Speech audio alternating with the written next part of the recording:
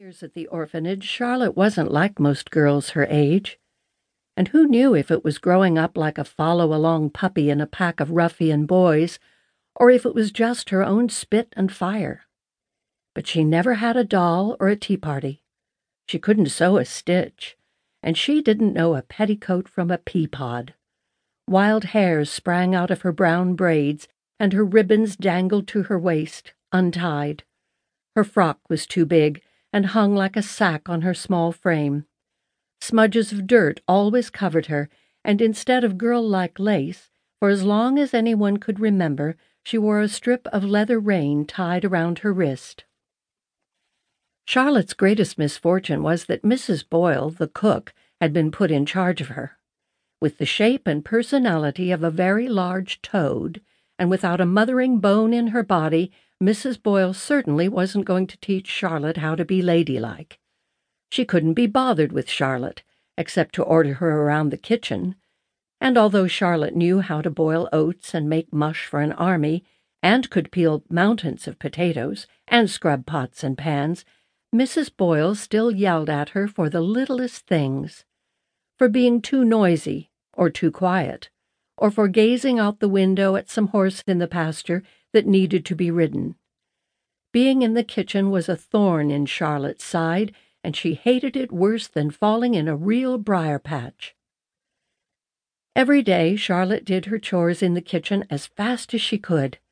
Then she hung up her apron and headed for the only place that made her happy, the stables. Today Charlotte hurried there with one thing on her mind, winning the pasture race. As soon as Charlotte approached, the horses started moving toward their gates and hanging their heads over to be petted. The smell of the sweet, dank hay and the horses comforted her like an old quilt on a cold day.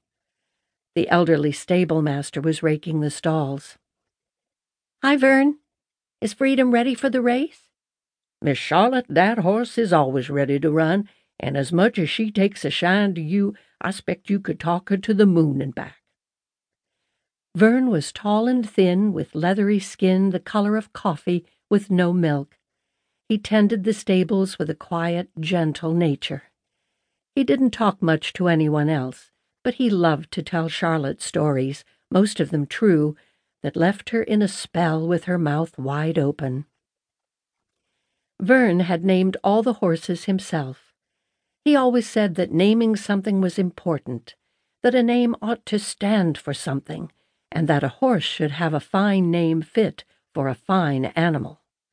So the horses all had names like Justice and Hope and Charity, and Vern had a story that went with every one of those names. Hope for wanting a better life when he was a young slave on a plantation in Virginia. Charity because of the kindness of the people who had helped him through his struggles. But the story that Charlotte begged for most was the one about Freedom. Freedom was Charlotte's favorite horse. She had watched her birthing a few years earlier and had babied her ever since. It was on Freedom that Vern taught Charlotte how to ride.